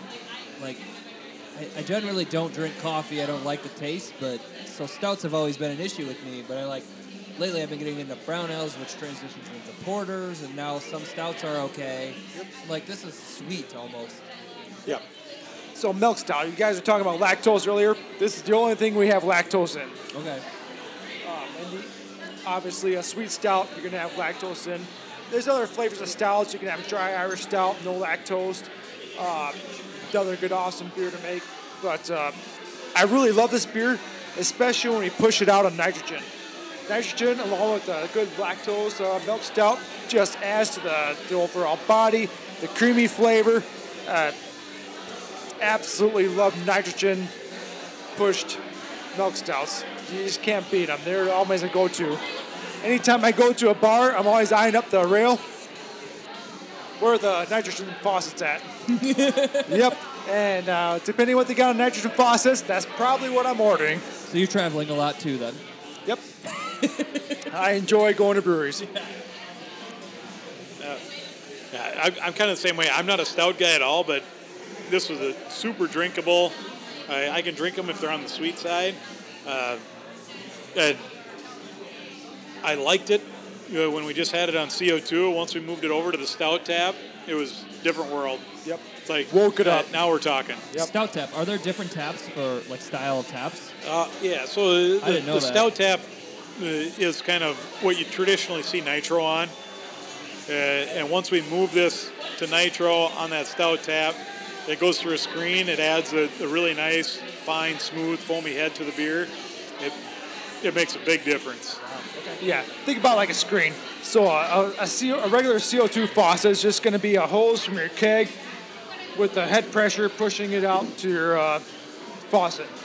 Whereas nitrogen, it's like an 80-20 mix, so 80% nitrogen, 20% CO2.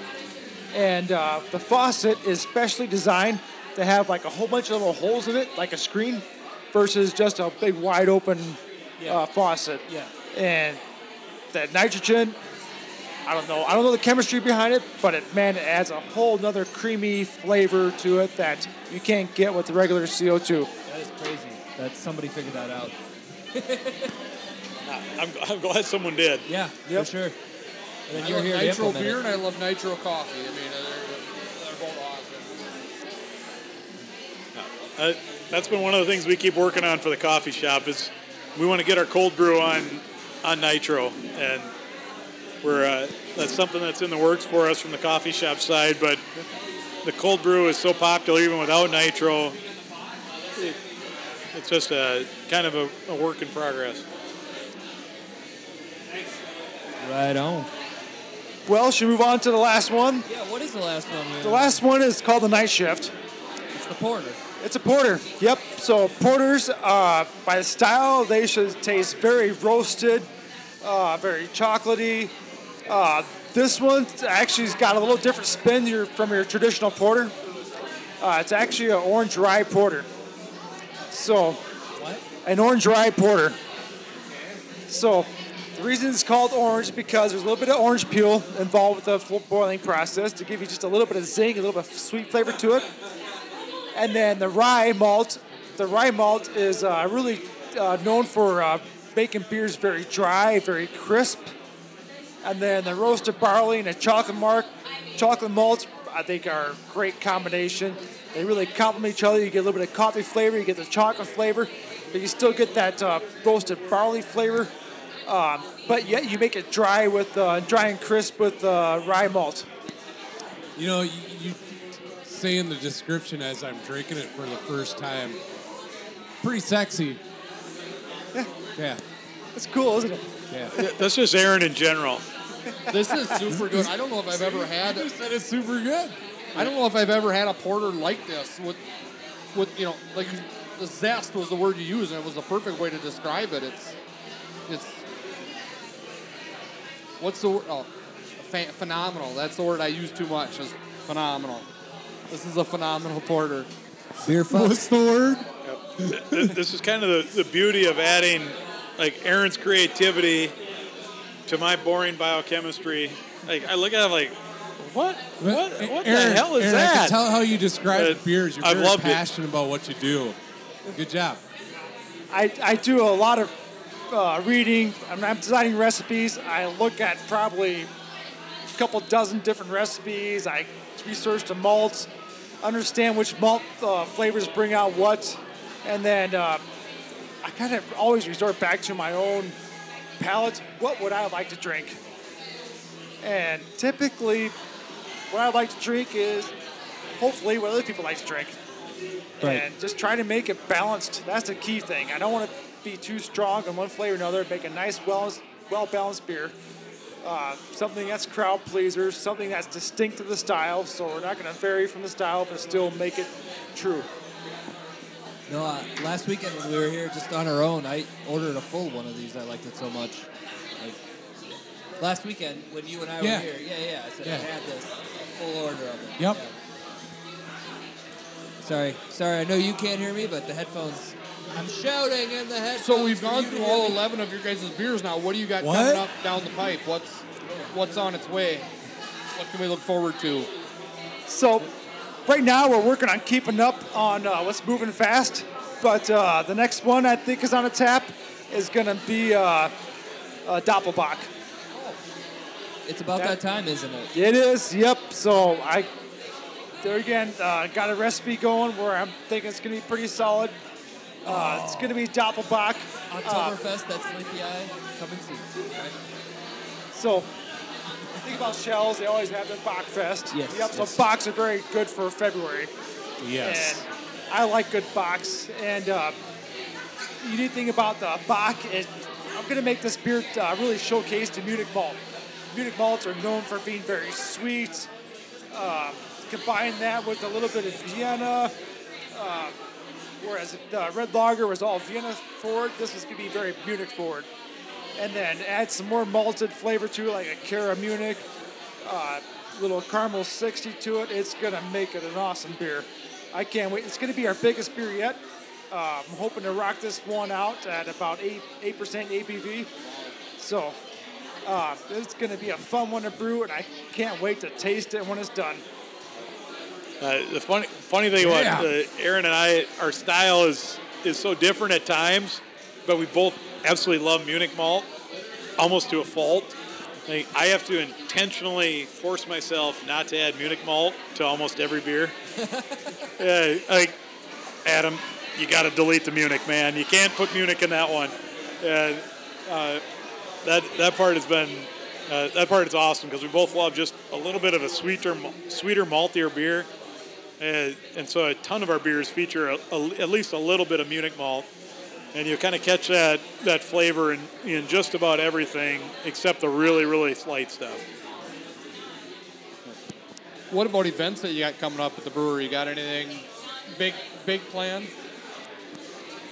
Nothing big yet.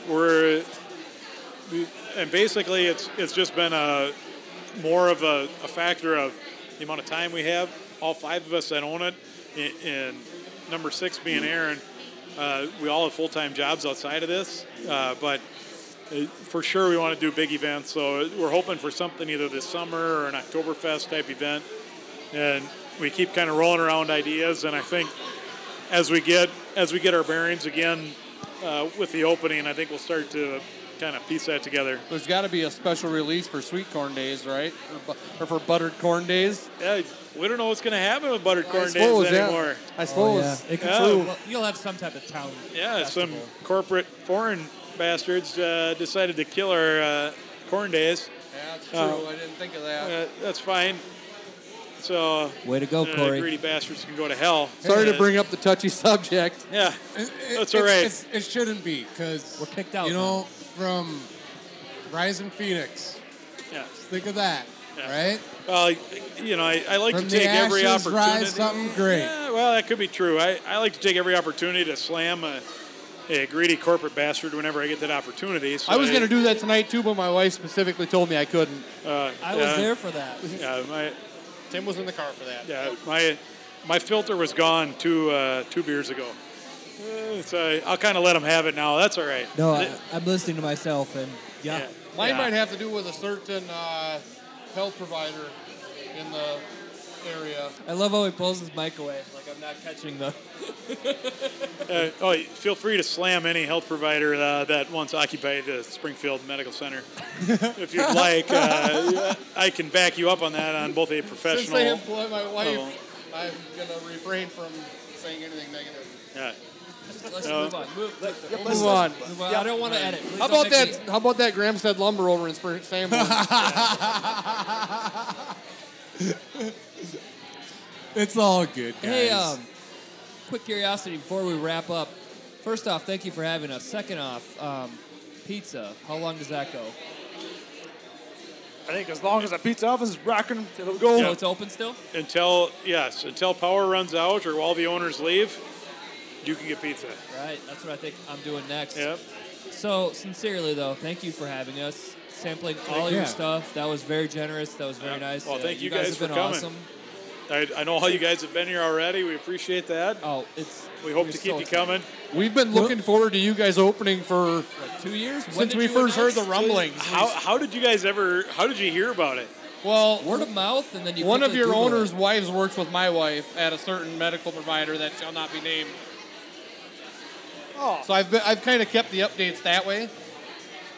So before, like when you guys were out running beers, grabbing more beers for us, we were kind of just joking around. We might just show up here and just with our equipment and just grab a bigger table between the 3 of us and be like, all right, we're doing a podcast here. You guys are welcome anytime. We might do that. Yeah, I'm going to figure out the wiring so we can get it over the PA system next time. But then we can't swear then. You got a point. That's right. Everybody knows my filter's limited. That's not a secret. Oh, we were pretty clean tonight. I think I only said shit like 3 times. We were pretty tame. Yeah. You guys were really tame. Well, speaking of tame, I haven't said fuck to Most yet. of the time I'm tame because I can't hear anybody. A beer that what? A beer that. Tame? What's your top rated? Oh, I already said that, and you guys were talking over it when you guys were talking about the hazy, and I just go, the beer fucks. Yes. Yes. Got it. And nobody heard me, and I'm just like. How do we best rank a beer? It's Sleepy Eye Brewery fucks. Oh, yeah. Yes. Yeah. Yeah, this That's the best fucks. compliment we can give them. That's the best compliment we can give Pilsner anybody. Podcast official You guys certification. That's the only thing that's above a Sleepy Eye 5. Brewery Fucks. That's awesome. That's Thank what you we're guys. shooting We for. need to get a seal, an enamel pin seal. Yeah. Certified fucks. We should get a banner that we just start taking around to breweries and they could hang it up in here. It said, This Pilsner place Podcast says this place fucks. Love it. Awesome. All right.